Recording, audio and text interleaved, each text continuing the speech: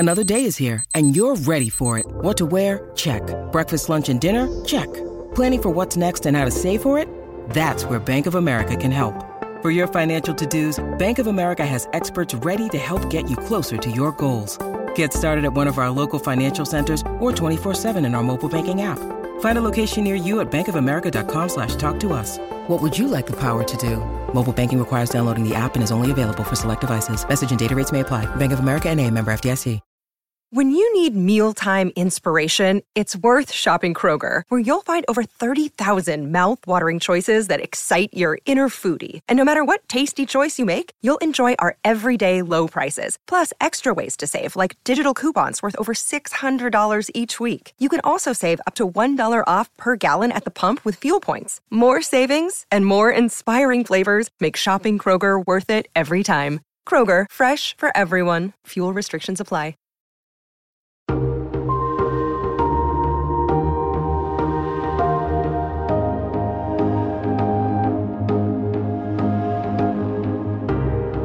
From Variety, celebrating more than 115 years covering the business of entertainment, this is the Award Circuit Podcast.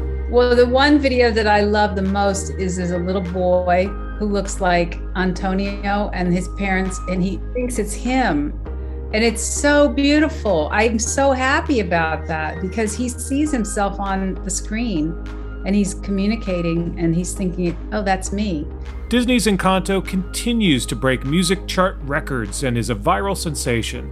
For composer Germaine Franco, of all the moments that stand out, she says it's the little boy who looks like Antonio that tugs at her heartstrings.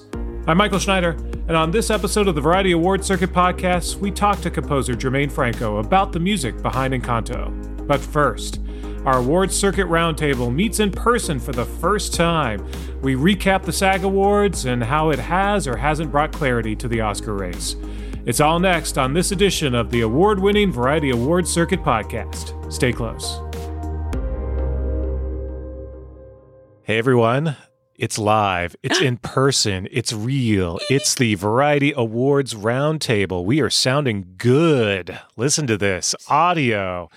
I've got to my left, Janelle Riley. Good morning, Michael Schneider. Sitting across Janelle, it is Jazz Tanke. Hello, in the flesh. And finally, on his phone because he can't be bothered to I'm pulling pay up attention. the news that we're going to be talking about. I want to make sure that I have the correct information. Live from Los Angeles, it's Tuesday. It's the one and only Clayton Davis. We are here. We are in person. We are vaxxed. We are boosted. But one of us has a cough. We've all been tested multiple times for events, etc. So I have to get 3 tests today. Today? Yeah, because studios won't share. Yeah. Test that's results. silly. Yeah. It's okay. You know what? These are champagne problems. Happy to be back. That's true. Hey, by the way, you kind of like being swabbed in the nose. Mm-hmm. It's depends. If they go gentle, I hate it because it tickles. It does tickle. But if they get in there and they're hard, it's so much better. I'm like, how far in are you going? Oh, it touches the brain. To that, I'm getting tested every day this week for the same reason. Yeah. Jazz, you need to talk into the mic. We have microphones now. Oh my gosh. Yes. Well, yes, I'm getting tested every day because studios are not accepting another studio's tests. Yeah. Well, it's, again, champagne problems, I suppose. Do you like it hard or soft? Whoa. I like it bubbly. Whoa. This is getting graphic. That's Look in at your this. guys' family head. You have podcast. taken it. That's on you. Yeah. Well, let's get to it. So we had the SAG SAG Awards. Chaos or clarity? I'm not sure. Clarity. I put those together. Chaos. It's chaos. First of all, can we just shout out 2-hour ceremony? Flies That's how by. you do it. Yes. Very, very nice. But we could still fit stunt ensemble. Stunts can fit right nicely in. Yeah. 2-hour ceremony with clips. Yeah. Yeah. And like nice little bits. But not towards the end. Yeah, I Like- think they realized they were running like short on time. miniseries, they were just like, Yeah. no, because they were like, Kate Winslet's not here. Well, I thought it was odd that they ended with miniseries, like after all the big TV categories. But I guess that's because it's the big stars. Well, it's Michael still the Keaton film was in the stars. bathroom for a long time. He needed more time. That was get one to of my the stage. favorite moments. Of Oh my the God, podcast. he knows how to make an entrance. The way he rolled onto that stage. and gave the best speech of the night. Yeah. Of any category. Easily. I mean, he hit all the marks. It was emotional. It was touching. It was congratulatory. It's why he's our Batman. He is our Batman. Yes, he is definitely is. Okay. I'm a Christian Bale person, but yes, Michael Keaton is a very fine Batman, and maybe our best Bruce Wayne. He's the only one that I think has successfully done both. Well, actually, Val Kilmer was a really good Bruce Wayne. He was a great Bruce Wayne and It's just terrible Batman. terrible. He was stuck in the movie that he was. Yeah. But yeah, so let's look at go through some of the SAG You have Awards. some sort of breaking news? No. Oh, okay. I'm just using my article notes. Well, let's go straight to the actress, because that's the one Jessica that's Chastain. Called it. Listen- 4 out of 5 for me. And if I had just stuck with Ariana DeBose, I just didn't see Power Which of the is Dog so going home weird. with Like, me. I feel like that's the one. Well, the easy that's call. why. You know what the truth is? It wasn't about her, because she's brilliant, of course. It was I really wasn't sure if people had seen the movie. Because so many SAG voters were talking about not getting that screener. Yeah. Well, so is this an example of clarity, though, in terms of actress? I think, well, no, actress is not cleared up. That's still wide open. Yeah. Jessica Chastain winning for The Eyes of Tammy Faye has now, there's two ways you could look at it. I call it the turn. That's what I famously call it, the turn that we saw at 2012 or 11 when Jean Dujardin won for The Artist. It was Clooney all along, and then the turn happened. Yeah. We saw it with Sean Penn for Milk. The turn happened. So it feels a little bit like the turn, but she's also not a BAFTA, and neither is any Oscar nominee. Yeah. And I don't think Chastain's winning Critics' Choice. No. So we're going to have a different lead actress winner at every award ceremony for the second year in a row. You don't think? Then who do you think takes home Oscar? I mean, I don't. Chastain maybe. Yeah. But I think we're just going to have a different. Until the Oscars. Until the Oscars. Yeah. Because Critics' Choice, I think, is going to Kristen Stewart. I agree. Yeah. And BAFTA will go to like Renat or Alana or any of the others. Yeah. Oh, so this is the opposite of clarity. Oh, yeah. That's chaos. I think what's going to help Chastain at the Oscars, though, is the makeup. And it goes back to the makeup artist having that nomination. Yeah. But yeah. And also, what will help her is she's Jessica Chastain. yeah. She's one of the two in the category that hasn't won before. Mm-hmm. Kristen Stewart also hasn't won. Everyone else has won. None of them are coming from Best Picture nominees, first time since 2005. So it doesn't show a lot of passion for their movies. So they may just go with familiar faces. And Jessica Chastain, you get her moment. I mean, she is overdue in so many ways, which I know sounds silly. It's only her 3rd Oscar nomination, but everyone loves her. She's an actor's actor, transformative performance, ticking all the boxes for me. Yep. And then fun fact, which leads us into actor, where Will Smith, I think, is now ready to go. Mm-hmm. They will be the 3rd and 4th people to produce themselves to Oscar wins. Oh, fun fact. This happened twice. Last year with Frances McDormand, first woman to do it, and then Laurence Olivier for Hamlet. Oh my gosh. Wow. Way back in the day. But before 1950, the studios got the Best Picture win. So he was a producer, but he didn't get an Oscar for it. But he's still a producer Didn't for it. know that. Yep. So, so Will Smith, Jessica Chastain producing themselves to Oscar wins. Will felt, I think whatever happens at BAFTA, whatever happens at BAFTA, I think we're good. That's not a Will Smith song. I was just like, wait, hang on a second. No, I wasn't insinuating that. I mean, I know nothing about music. He's getting but jiggy. With Jiggy. Miami, Wild Wild West. Will Smith, really, really lovely speech too. Yeah. You could tell it meant a lot to him. Which Can I was also very say much. best tux of the night? Like I love overall the best man was killer. Actually, the whole King Richard group, Sanaya Sidney in that Sanaya, blue Cinderella dress, and Jada Pinkett Smith looking amazing. Tony Goldwyn was over at another table. Not sure what that was about. No, he was like close to them, but Give him a boot. he was there presenting with Kerry Washington. Tony Goldwyn is 61. Yeah. I saw that tweet. I was like, oh my gosh. Is that weird? But it makes He sense. literally You're like, looks 40. you were in Ghost. You should be 61. I assume he was 15. Yeah, that's true. Good 61. As was That's good. That's good. yes. 61. Yeah. But you're good. I was going to say somebody else that looked amazing at the SAG Awards was our very own Angelique Jackson Yes, and she Mark did. Malkin. Those two back on the Yeah. red carpet, and She looks amazing. That's why I don't like doing red carpets. You gotta dress up. Well, put on we have to be pants. compared to Angelique and Mark, and they do it so well. So it's just like we always pale in comparison. But yeah, Will feels good. I think Ariana feels good. Those are the two that I'm like, I think those are good. Yeah. Troy? Okay, I'm still holding out on Ariana a little bit because Ingenue Ellis is in the Oscar race, and I don't know how you vote for Will and not her. I mean, you're not nominated at SAG. I think that's just a hard thing to overcome. Mm. And I don't think she's winning BAFTA either. So it'd be weird for her to like win it in the, especially like against this. Like the only time, I think the last time that a supporting actress that steamrolled, quote unquote, like won every televised award show and then lost in the end was Lauren Bacall. That was going to be my guess. Lauren Yeah. Bacall. But also in a movie where she was the only nomination, not a lot of passion, and lost to the Best Picture winner, like actress from the Best Picture winner. So that's why it's If there's like, going to be a it's hard. surprise, though, I feel like it's in supporting actress. I think it's in supporting actor. Really? You don't think Troy's? I don't think that's locked up. I think it looks really good for him, but I wouldn't say, because I think Kieran Hines is going to win BAFTA. So then you have Cody, Globe, Troy, SAG, Kieran, BAFTA, and then Critics' Choice probably is Troy. So that might give him an upper hand, but I wouldn't think that that's over. Interesting. That was a fun start to the show, though. Oh my to gosh! see. After that was the one category I probably cared the most about. Yeah. And so after that, I was kind of like, "Well, this is anticlimactic." Yeah. but for Troy and Ariana DeBose to both win back to back at the start of Yeah. the show, you're like, Yeah. this is a good SAG Awards. Yeah. And I Also, thought- both great speeches. Yeah, and I thought that even the opening was kind of fun. You know, they do that whole I'm an actor thing every year, and it kind of gets a little like, hey, you're doing this again. But I like I it, feel like they did a though. good job this year It with it. feels them. And it is, and it was fun, to open with cousin Greg, Nicholas Braun. Oh, geez. I mean, and Kieran Yeah. Culkin sitting next to him, Yeah. just like playing along. It Yeah. was just fun. Like I can never tell I'm all if cousin in. Greg is doing a bit or. Oh no. Yeah. It was good. It's That's just, That's what he's like, though, right? Yeah, If- I mean, Elle Fanning's was the only one that was a little awkward because I feel like she That's wasn't her, like though. ready. She I don't is. think she was She's like either ready adorable. for it or Yeah. she like they told her right before the show. I find it adorable because Elle Fanning, as famous and as beautiful and as accomplished as she is, she's still kind of just like, I can't believe I'm here all the Yeah. time. And I feel it's actually very sincere. Yeah, she's quintessentially herself, Yeah, and I love yeah. it.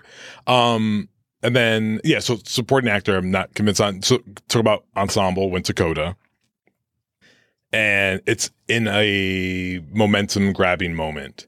Some of it by accident because it's going to win Writers Guild, but Lost Daughter and Power of the Dog aren't there because they weren't eligible. So it's getting all this momentum. Won Hollywood Critics Association this week. Listen, like now with this momentum, I could see a day that it won Critics' Choice. You know, listen, it's 3 nominations though. It's going to trump a lot of history. Only one film has won without a DGA nomination in history, and that's Driving Miss Daisy, which weirdly kind of feels similar in that feel good nature, and it doesn't have directing or editing, and no film has ever won Best Picture since editing has been a category without at least a nomination in one of those categories. If nominations came out today, Sean Hayter would be nominated. You don't think so? No, it played the long game. You know, I mean, listen, if it came out today after winning like SAG Ensemble, then sure. Absolutely, yeah. But yeah, it can do it. It's going to be hard. But I am not close to the fact of getting a Grand Hotel moment that it wins Best Picture and Best Picture only. I think that could happen. That would be weird. I can see that. Because I've been saying all along that Coda is the number 2 behind Power of the Dog. Have you changed up your rankings at all? I actually, it's weird. I think I'm back on Belfast because, listen, again, preferential ballot. Power of the Dog had a rough weekend. It lost to Scripter, which Coda wasn't eligible. Oh, I wondered. Because Lost Daughter won, which is a great win. It's a remake of a movie, and Scripter does novel adaptation. It's a remake of a movie? Yeah, a French movie. Oh. Yeah. Not an American movie. Ooh. That's the movies that count. It sounds like Sam Elliott right now talking about Power of the Dog. Ooh. Hey, let Sam Elliott be Sam Elliott. Listen, I love Sam Elliott. My God. But Power of the Dog had a rough. It had losing Scripter. I think was a little showing. It won nothing at SAG. I mean, it's good. Obviously, it could still win BAFTA. I think it's going to probably win BAFTA, but I just hear a lot of it's divisive. Like we always knew it was divisive. I do think, though, that the Academy audience is going to be more friendly to it than SAG feels like. I don't want to say populist. That's not the right word, but 150,000 voters, right? All from TV and movies versus the Academy voters. 9,000. I think are, and I think it's winning director. I don't know who beats Jane Campion. So that's what brings about an interesting question, because if Power of the Dog is like, not saying it is, but let's just say it's kind of coming off the rails right now. Like it's not like really looking solid everywhere it needs to. Because Below the Line, it's only really competitive in 2 races, cinematography and score. Both of which I think it's winning, probably. Maybe not score. I think Hans Zimmer, I think, and then Dune. Like Dune is gonna probably run the gamut Below the Line. With Batman's release, I think that's going to help Greg Fraser. Are you watching YouTube on your computer? You had the audacity to scream at me for looking at my phone, and he's watching On that YouTube. note, I'm going to leave this conversation. Bye, everybody. That was a commercial that just popped up on my laptop. They are insidious. Yep. Are you really leaving? I'm seriously leaving. Coffee McGee has to be somewhere. Okay. Bye, Jazz. I will Jazz. leave you all. What was I saying? Something profound. Yeah, what's it profound? Cinematography Batman. and score. That Batman's gonna. Let's wait, Jazz. Jazz. We're keeping this all in, by the way. Yeah. This is gold. You guys heard a British woman leave the room. All right, so yes, so Batman I think is going to help Dune, because Batman, which the first reviews dropped, I saw it with you, Janelle. We were sitting next to each other. Well, not next to each other. You put the seat between us. I did put it because I was being mindful.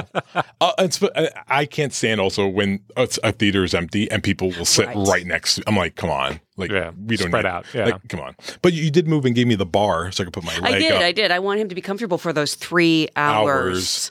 But Greg Fraser's work on the Batman is fantastic. So I think that's going to help. So, okay, so that's Power of the Dog Below the Line. So then we go above the line. It's Cody, not really on the table. Kirsten. Wait, not on the table at all? I'm saying not in a very assured way. We got a month left. Yeah. Kirsten is I think Kirsten is a player, and I know she is. Yeah. But again, she's not at BAFTA. Yeah. Either. So like there's very little room to gain momentum. And then Benedict, I think, might have locked that up. So are we talking about Jane Campion? Oh, by the way, and then The Lost Daughter beating it at Scripter. Now that means maybe Lost Daughter wins adapted screenplay, or Coda, if we think Coda's having a moment. So we're left with Jane Campion and director. And are we saying this is Mike Nichols' The Graduate Part 2? Because that's what happened. Mike Nichols The Graduate only won director and director only. I don't know who beats her. What if it's just a Belfast night? What if it just went Belfast? Like, I mean, it's good. I think Belfast won the original screenplay. You do? Yeah. Well, you might. I think it's between that and Paul Thomas Anderson. Yeah, actually, and a little bit of Don't Look Up. Of course, Don't Look Up. I always forget Don't Look Up because I think of it as adapted for some reason. Yeah. It feels so real.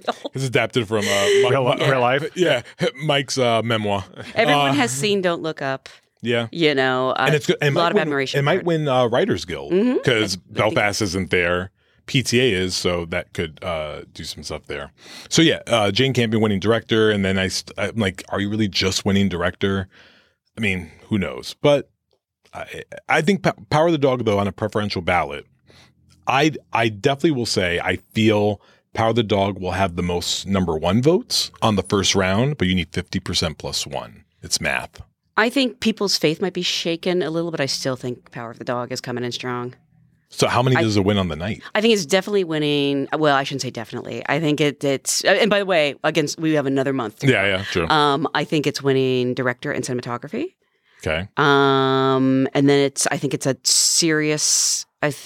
still a serious contender for Best Picture.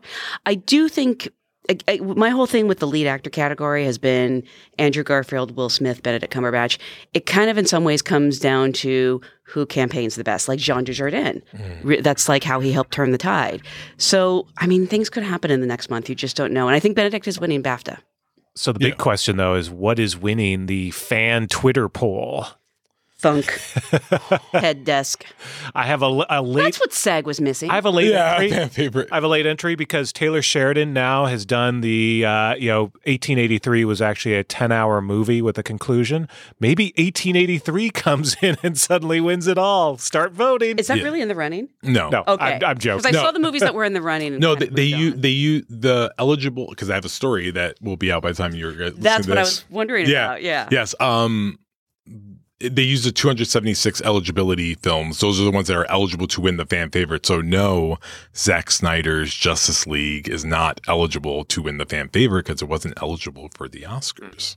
I saw that Minamoto was in there, and I assume that that's Johnny Depp fans, but it's a really good movie. That is Johnny Depp fans. Yeah. That's 100% Johnny Depp But I'm fans. glad that Because I can't pick out a regular person that even knows what that movie is. And I think regular person, I'm talking about like my wife, my family, because they are regular people. And I will run stuff by them. They have no idea what they didn't even know Johnny Depp was in a movie. Yeah. So, I mean, listen, that movie got got shoved and it's in that no man's land. It's a Margaret zone a little bit. And yeah, like that's a Johnny Depp. Listen, Army of the Dead, same thing. Like this is like this is what fans do. They go hard for who they want to go for. Yeah. Yeah. I'm just happy that its name is out there at least, and people know this movie exists because it's really beautiful. I think it's better than Oscar cheer moment that like I don't understand how we got to those 5. I haven't seen the 5 for Oscar. It's everything after 2009. Like it was like best so this moments is of all time. Oscar of cheer all moments. time, and like Avengers is on there. Dreamgirls. I am telling you, which really feels shoehorned in there. Well, also, didn't they get the name of the song wrong? Someone told me. Oh, I don't know. Yeah. I get what they're trying to do. I get the purity of what they're trying to do. The Academy. They're trying to show that the Academy is not. You can like Schindler's List and you can like Spider-Man. We all like movies. I get that. But these films are not getting Oscars. They're just getting recognized on the night. So I feel like people, and by people I mean Zack Snyder fans and Cinderella fans, are going to be very disappointed. And they're going to look at them and say, we did all this for 15 seconds of you saying, you're the fan favorite. Pat on the back. See you later. And I'm afraid we don't have time to present editing because we just did that. Well, what a moment. let's talk about TV at the SAGs real quick. No, let's move let's talk on about to the. Batman. No, I do want. I'm dying to talk to you about TV. I did really well on the TV side. I did awful because how does Squid Game win both actors I can and answer that. not ensemble? Because Succession. It's such an ensemble. It doesn't make. I would have. I would not have been surprised if it was flipped. Yes. I was Squid wondering Game about that. had gotten ensemble, and then Jeremy and Sarah or whoever was an actor. Right. Yeah, that would have made sense to me. This was crazy to the point that when the 2 actors won, I went on Twitter. Don't do this. Yeah. Don't I ever did do it this. too. I went on. I said, it's a sweep. Yep. Because I also got stunt ensemble. Yeah. Yeah. Done. Yeah. I was like, So I for was like, Squid Game, it's a feeling sweep. confident. And then, of course, 20 minutes later, I'm like, this aged well. Yeah. And everyone's retweeting my initial tweet. Right. And Yeah. so Look I at what a needed to, dork. Like it, and now we look forward to Emmys, right? I have a hard time seeing, and listen, we're not even in the Emmy phase 1 yet, but I have a hard time seeing the actors winning at Emmys. I could see Squid Game winning drama series, but the actors, like that translation is going to be hard to. Supporting actor, I feel Squid Game has a shot. Yeah. At least for a nomination. I Like, mean, nominations, I think, could happen. 'Cause, Yeah. like, again, populist choices, like, people aren't watching a whole lot of TV, so. What? They aren't? Yeah. Like, No one told me. I mean, they're not seeing like a large array of what's going to be on the slate. So I think they're going to go like, listen, shown by The Crown sweeping last year. I think they just go by like the small bucket of what they've seen what they've heard about. or what they heard about. Yeah. Yeah. Can I put in my early vote now for Conan O'Brien on Murderville? Oh, So fantastic. Murderville is delightful. Like, I love it so much. Guest star in a couple. Will he be eligible? Because Yeah, he was be. perfect. He didn't break, but he was still funny. He made other people I break. love that they were breaking though. Like Annie Murphy was just delightful. For me, it was Ken Jeong because he has that cute little giggle. He couldn't keep it together like the whole time. He was just like losing it. But yeah, so Squid Game, I don't know how much that translates to in the end. But now I'm wondering like maybe Emmy is going to mess this up and it's just Succession, and Squid Game's going to go, is going to have a harder time than we think. It's hard to say. I mean, Succession was always going to be the front runner, and so it's still the front runner. But Squid Game is going to be in the mix. Mm-hmm. So the question is then, is there room for all the other shows that are coming back? This year? Like my concern is final season of Better Call Saul. Wait, isn't that stretched out? Yeah, it is stretched out. So we'll have an opportunity the the first following half year. of Stranger Things. First half of Stranger. I mean, there's a lot of first halves. Can you do a PSA about stop splitting seasons into let's be honest, they're their own seasons. Yeah, splitting doesn't. Which is fine. Can we start complaining now about snubbing Rhea Seehorn? Because no matter how brilliant she is. That's who I was thinking of when it comes to I'm a Rhea Seehorn stan. So we're, fingers crossed, going to push hard for her. But and we shouldn't have to. She should be a no-brainer every damn year. Yeah. But, there's a lot of TV. So this is going to be chaos this year. And comedy especially. Comedy is a bloodbath.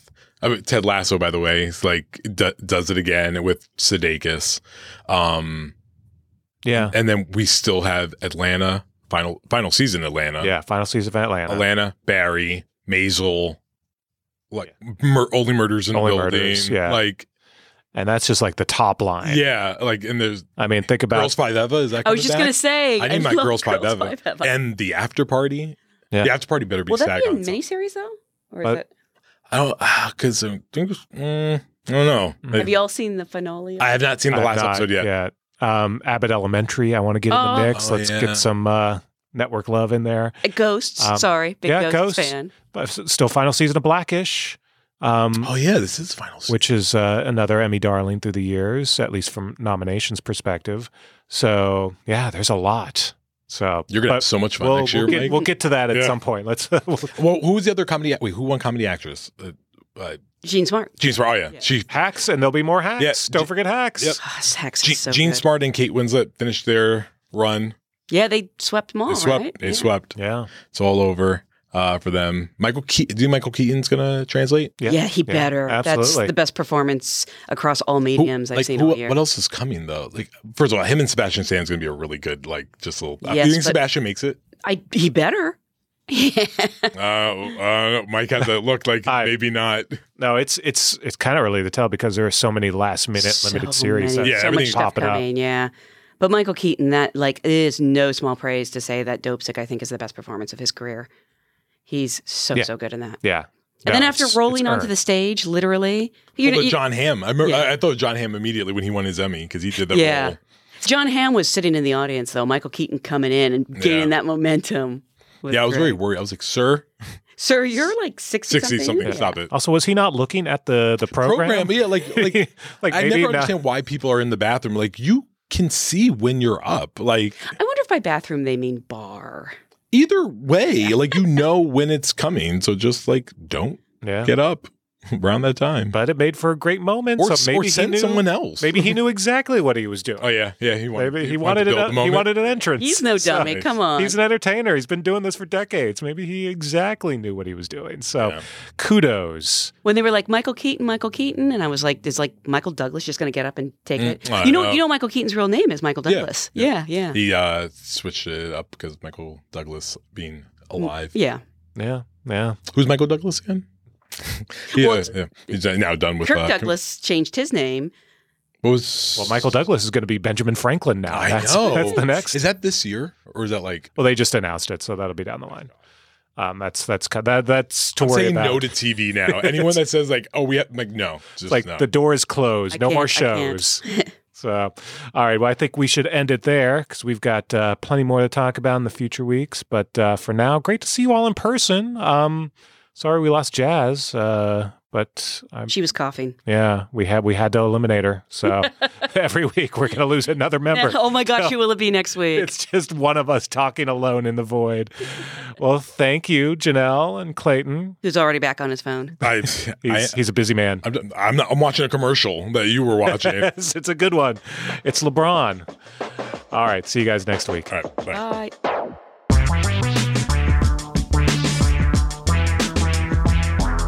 After the break, Encanto composer Germaine Franco. From Los Angeles, this is Variety's Award Circuit podcast.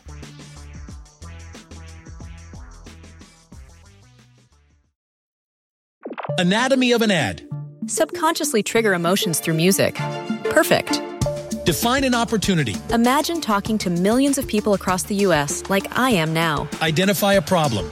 Creating an audio ad is time-consuming. Offer a solution. Utilize cutting-edge AI.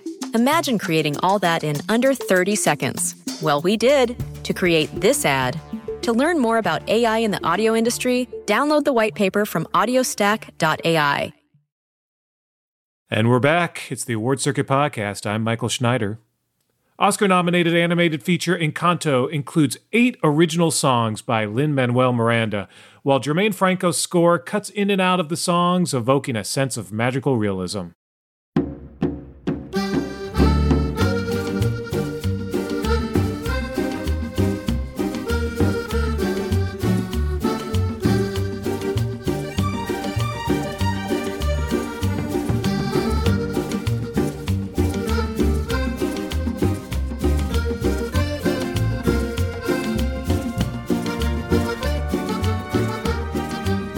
When Germaine Franco began the scoring process, she says the whole film wasn't completely animated and the songs were still being worked on. Folk instruments were integral to Franco's score. With Stephanie Beatrice's Mirabel as the only family member who doesn't yet have her magical power, Franco says she identified with the character and crafted the film's main theme around her. Variety's Jazz Tangcay recently spoke with Franco about working with Lin-Manuel Miranda, the film's success, and also landing an Oscar nomination. They began by discussing what it feels like to have Academy Award nominee in front of your name. It's amazing because it's still going on, people are still calling and writing, and it's still, the soundtrack's still number one. So thanks to everyone for supporting it and the film. Well, after we finished, we had the beautiful premiere, and that was so exciting. And then I was able to take, my mother to the film, and that was a wonderful experience with my sisters. And then also, at around Christmas, people watching it and just getting all kinds of emails, text calls, just when it dropped on Disney Plus about how much, an email from, Fiona, the manager at Abbey Road Studios. I watched it 11 times now, with my child. And, it's so cool that people from the industry are writing to me, and then family, friends, colleagues, and people from my high school, like I haven't talked to in forever. It's just been nice that I've actually reconnected with some friends that I haven't, we just, people move away or whatever. So, and then also the fact that the kids are loving it and singing and dancing, and it's making families happy during this crazy time, that to me is the greatest reward. Yeah. I mean, there have been so many reactions, so many videos of recreations. Is there one that particularly just hits home and stands out for you? Well, the one video that I love the most is there's a little boy who looks like Antonio, and his parents, and did you see that one? Yeah, I've seen that to one. The screen, he thinks it's him. And it's so beautiful. I'm so happy about that because he sees himself on the screen and he's communicating, and he's thinking, oh, that's me.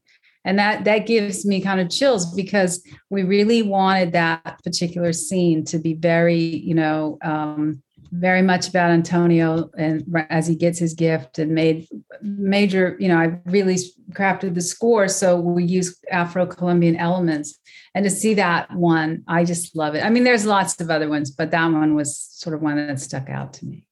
Yeah.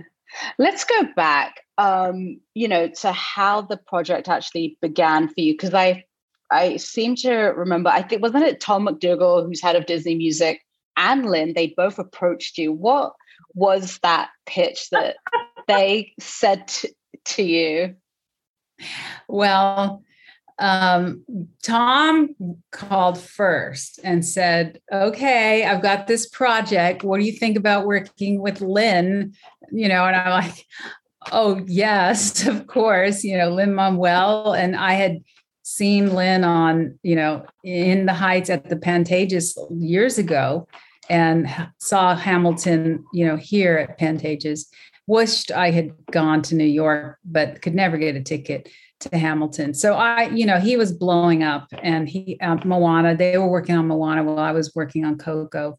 So I've just always followed his career and path in music. So to the chance to work with him, of course, I was super excited. And it was really great. They were just saying, well, just, speak to Lin and see how that goes. And then talk to Jared and Byron and Yvette and Clark. And then let's, see if we're going to have a go at it. So I spoke, I'm like, oh, I'm calling Lin-Manuel. And we spoke for an hour about, growing up, his experience, my experience, who we listen to, what we love, styles, especially about Latin music. And it went really well. And I was so happy to have that first chat that then, it went forward from that. So it was very exciting.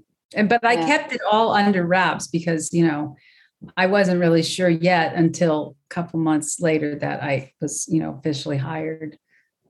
Yeah. I mean, you talked about, Antonio earlier, but talk about the great thing about Encanto is that, Lin has 8 new songs in there, but you've also got this incredible score within that.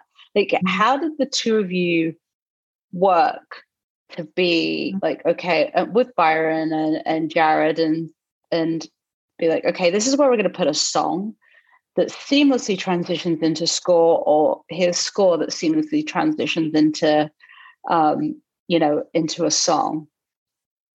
Well, so when we started, the whole film wasn't actually completely animated. So certain sequences were animated, and especially the songs, they were working on that.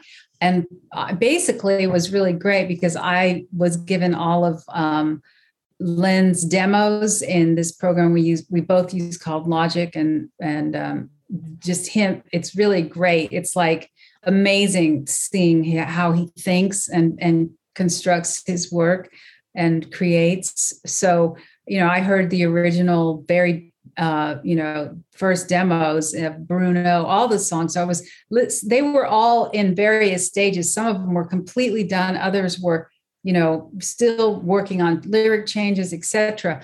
But I basically took the songs, put them into my software, and just started studying them. How does Lin write? How is he working harmonically? What's he doing with his melody? So I could really learn the foundation of all the songs. And then after that, I met with, Byron and Jared, and we talked about the scope of how would the score work in conjunction with the songs, because the songs are very melodic, obviously. And so how would we, make the score work in addition and weave, like you said? So one of the things I did was on his songs, I would always have some score that leads up into the song that sounds like the song and uses the same instruments, the same key. And then it feels like it's sort of a ramp into the song where it's not just score and then, oh, there's a song there. So that was one of the things. And going out of my, of the songs going into the score, I was always very careful harmonically how I did that. And also I studied how, his rhythms and use of instruments. And then after he'd already finished this arrangements with Mike Elizondo, I was asked to add orchestra to his songs. So I did that, and I orchestrated and arranged and produced the sessions. So I became very familiar with the songs. Yeah. It's so fascinating hearing that process. And you mentioned instruments, but for you as a composer and in, building that oral landscape, what instruments were key to you in, and creating that authentic Colombian magic realism world? Mm-hmm. Well, that was a fun part of the process, was experimenting with the sounds that the filmmakers responded to. So one of the things they did on their trip to Colombia was, they went to different regions and they happened to love this one instrument called the tiple, which is a guitar, and it sounds kind of twangy, and you don't hear it in other countries. There is the guitar, the Spanish guitar in all the Latin countries, and then each country has its own specific string instrument that is specific to that region or our country. So there's another instrument called bandola, and then a cuatro, and then there's the harp, the Latin American harp. So I bought literally the Colombian harp, had it shipped. I was serious. I'm like, I got to get Colombia to me because it's pandemic and I can't go there. So I had the harp and then recorded it with, actually John Powell helped me do this, and, plucking all the strings and making a synthesizer patch it's called a sampler, that when you play the keyboards, it sounds like you're plucking the harp. So the harp became a very important sound. And then all the string instruments I mentioned, I did this thing where it was like a tremolo where you sort of tickle the strings and then you add a bunch of verb and it sounds ambient. And that became one of my kind of signature sounds for the magical realism, in addition to feminine voice. The female voice, I felt, because, magical realism is about a world that exists right now, and some people are aware of it and some people aren't, outside of this dimension. And so I always felt like the voice could lead us to the other world. And I felt like it wanted to be female because there's a woman named Toto La Momposina, who's an Afro-Colombiana, and she's like Celia Cruz to Cuba, and Toto is to Colombia. And she just really influenced me. I'd listen to her and I'd listen to the rhythms, and I wanted to bring those rhythms into the score. And they're very much planned out, in certain places with these Colombian instruments. And the last one is the marimba. It's called a marimba de chonta. And I literally had it made by an artisan there, shipped to my house, to the studio, and these African drums that they still use called tamboras. And I played them. I'm actually playing the marimba, the drums, I recorded them, and they're all in the score, as well as other people playing them as well. Yeah. You mentioned the pandemic, which, talk about composing a score in the pandemic. This is such a big step for you career-wise, and here you are trying to navigate that. How did you navigate the whole thing? Well, it was a lot of figuring out new ways to work, because I'd actually done 5 projects in 2020 during the pandemic when it first started, and I had worked out how to do it. But, then this one came because everybody was, in their homes working. We weren't able to be in the same room together. And that really makes a difference when you're a filmmaker, and you're anyone creative. You're in the room, you're talking, you're sharing ideas back and forth. But to present the music on the laptop, and we don't know what kind of headphones they're using. That's why composers want the directors in the room, because you can control the speakers and what they're hearing. So that was the first challenge.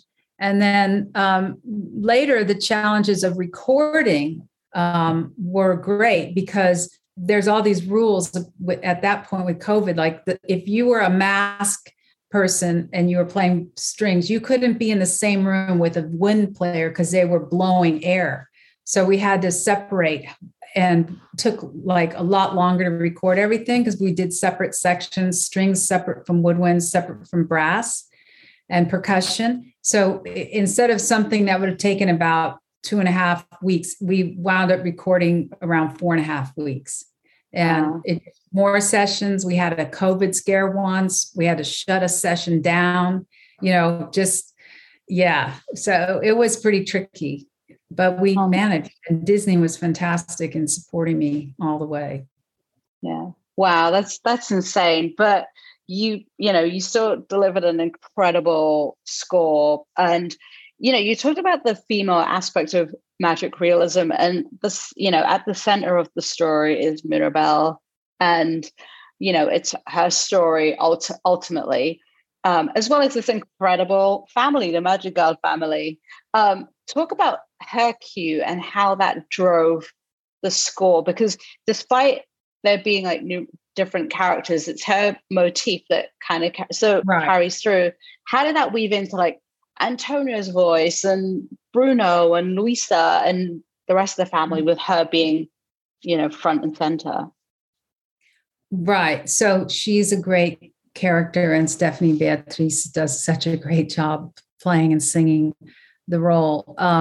She is so tenacious, and I feel like she's just so, such an inspiration, because she doesn't ever give up, and she's always positive. And, maybe sometimes other people would be negative, but she just keeps turning it around and figuring out how to keep going. And I really identified with that myself. And I wanted to give her a theme that was very rhythmical, because she's always on the go, and so trying to figure things out. So we decided that I presented there's an Encanto theme that opens the whole movie, and you'll hear it. And that Encanto theme is representing the magic of the place, the Encanto, the magical place, as well as the family. And so I take that theme and I put it on a cumbia rhythm, which is and it's like a groove and a dance, and it's a party rhythm. So while she's sneaking around, you'll hear those little scrapers, which are they're called huacharacas from Colombia. And I kept that going, but her theme is actually using some of the family theme, because we needed to have one theme that tied the whole family together. And that's what Byron and Jared wanted. We did talk about, maybe using one of the songs and taking that melody, but we decided, Jared and Byron wanted it something different. So we had this theme. They felt that it was nostalgic, and they felt that it was also a little bit sad, but not too sad, but magical. And so that was what drove her theme, that we took that Encanto theme, put it on the cumbia, and just changed it around with many different instruments. Yeah. Is there, what was, I guess, in terms of like a motif to crack or a cue, like what was the most challenging one for you to break? Most challenging cue. I would say that as Mirabel is walking Antonio up the stairs, I rewrote that multiple times because I was trying to find the storytelling aspect of it. That's what I'm looking for in every cue. And my first approach, it was too beautiful. Like, oh, she's going to get a gift. And it was very pretty and it sounded, nice, but it didn't have the pathos that she's having these flashbacks. This is a terrible moment for her. She didn't get one. So I wound up taking many different, approaches to that. And I finally, the best approach was simple, because I had too many things going on. And then finally, I finally got to that. So it starts and it's just very slow and little things are happening. And as they go up the stairs, it starts to get, a little bit more. And then when he puts his hand on that, the full on Encanto theme is going.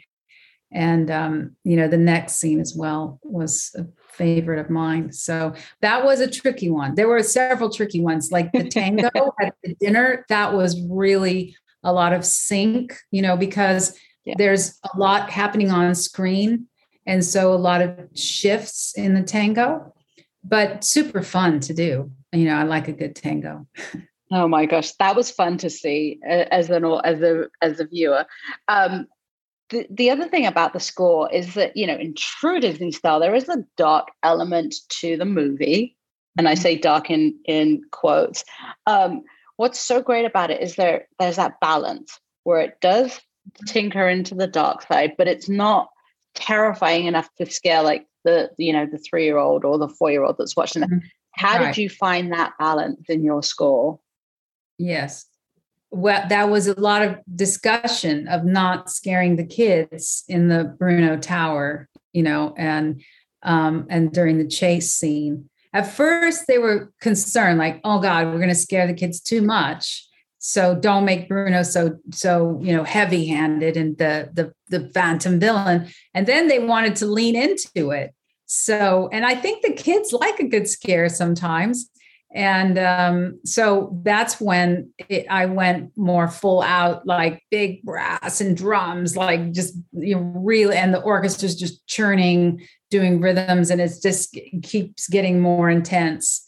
So that's how I handled that when she's going into that cave, to his lair or his tunnel. But it starts off softly, like it's all controlled. It's not till the door closes that you think, "Oh God, she could die here. She can't get out. There's sand and she's finding the pieces." So, and then, when she's running away, they wanted to feel some suspense. So that was fun. Oh my gosh. Let's talk a little bit about you and your incredible career. As I said, you're working on other scores, before the pandemic and during the pandemic, but take us back, like, to Germaine Franco as a young, as a little kid. Like, is there a score that you remember or a theme that was like, I really like that, and it stood out for you? Oh yeah, Sound of Music. Loved all those songs. I listened to a lot of music when I was growing up, and believe it or not, I did watch movies and I listened to music separate.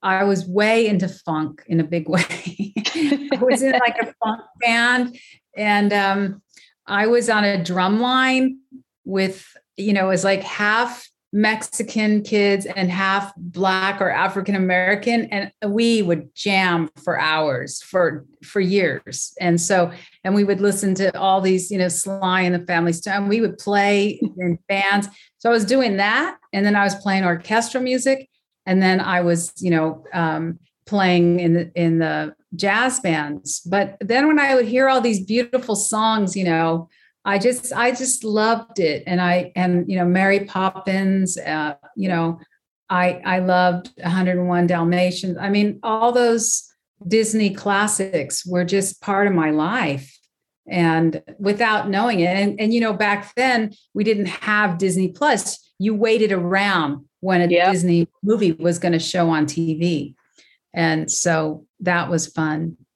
To be able to work with Disney after growing up with all those classic films in my head and in my environment is really exciting. And then also to be able to bring, be asked to do something new and exciting. I mean, I don't know of any other Afro-Colombian cue that are, instruments that have been in a Disney film. And it's so cool that Lin has done all these amazing songs. And then we get to put all these instruments and, working on Coco, putting all the Mexican songs and elements. I mean, it's so exciting as a musician and songwriter, music producer, to be working with like the best musicians.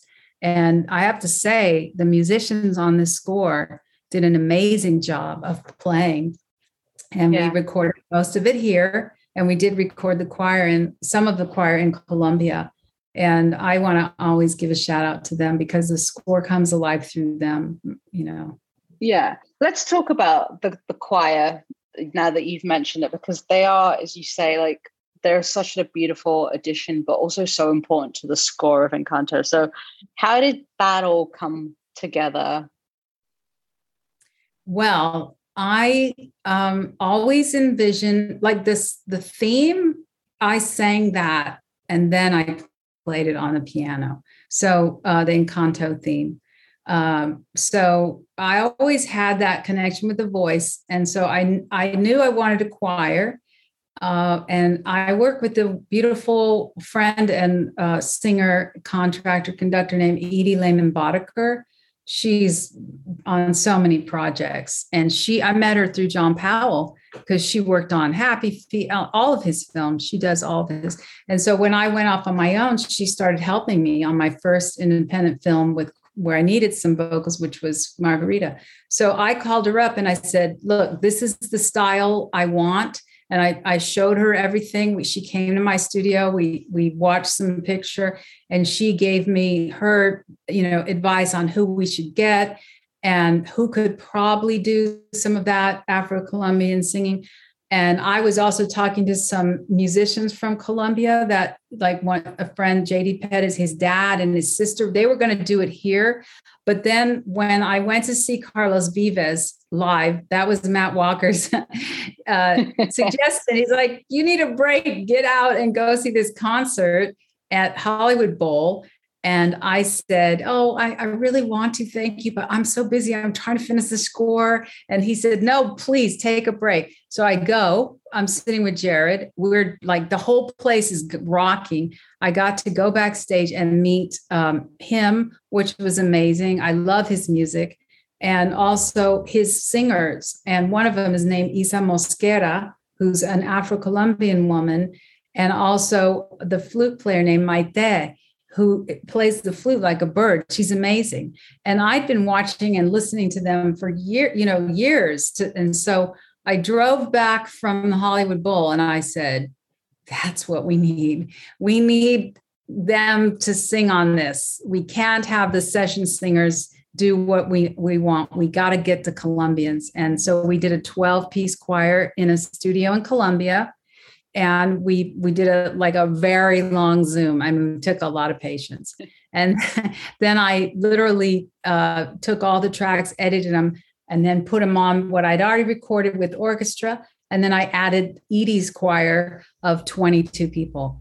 So you're hearing, global voices on this track, and a lot of amazing, women and women of color and men of color. I always do that on my projects. I really want to include as many different voices and musicians as possible. Yeah, so amazing. When did you know that you wanted that composing was a career that you could actually pursue? Well, I found out in college. When I was a kid, I was always on the piano improvising on vibes and percussion. But when I went to college, I played in my own jazz band, Latin band, and I was always writing out the charts for everyone. And then I started to let me try this. Okay, I'm going to write some stuff for my own group. And that it was really in that moment. And I was playing concerts, a lot of festivals, big festivals with my own band, thinking, this is awesome. People love this. And I was making a living as a concert percussionist, playing at the Houston Pops, the Texas Chamber Orchestra, just doing lots of show gigs. And I did the Golden Girls gig. I was like a little 19-year-old playing percussion with them, and thinking to myself, oh yeah, this is what I want to do. I didn't have any clue, but I knew I wanted to keep writing. And through the LA Theater Center, when I moved here, I started writing for the plays. And that's what was my step into film. Was I got asked to write for a project through Universal Hispanic Film Project.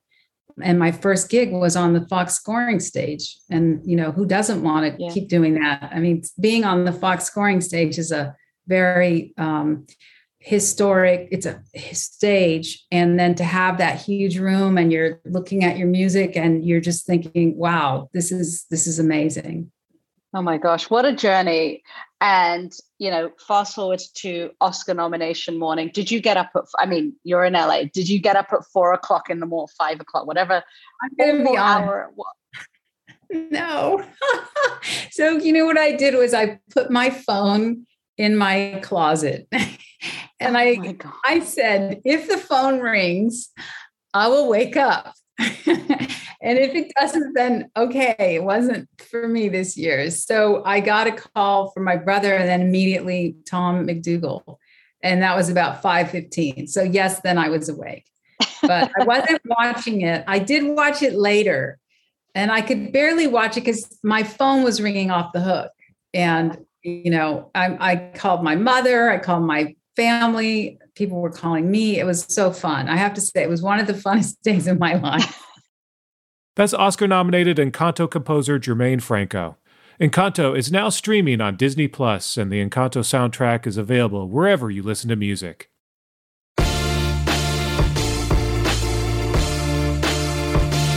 And that's it for this edition of Variety's Award Circuit Podcast. Drew Griffith edited this episode, and Michael Schneider is the producer. Be sure to subscribe to the Award Circuit Podcast on Apple Podcasts, Stitcher, or wherever you download podcasts. Also, head on over to Variety.com and click on the Award Circuit tab to find the latest Oscar predictions and key races, as well as your daily fix of news, analysis, and reviews. For Jazz Henke, Janelle Riley, and Clayton Davis, I'm Michael Schneider, and we'll see you on the circuit.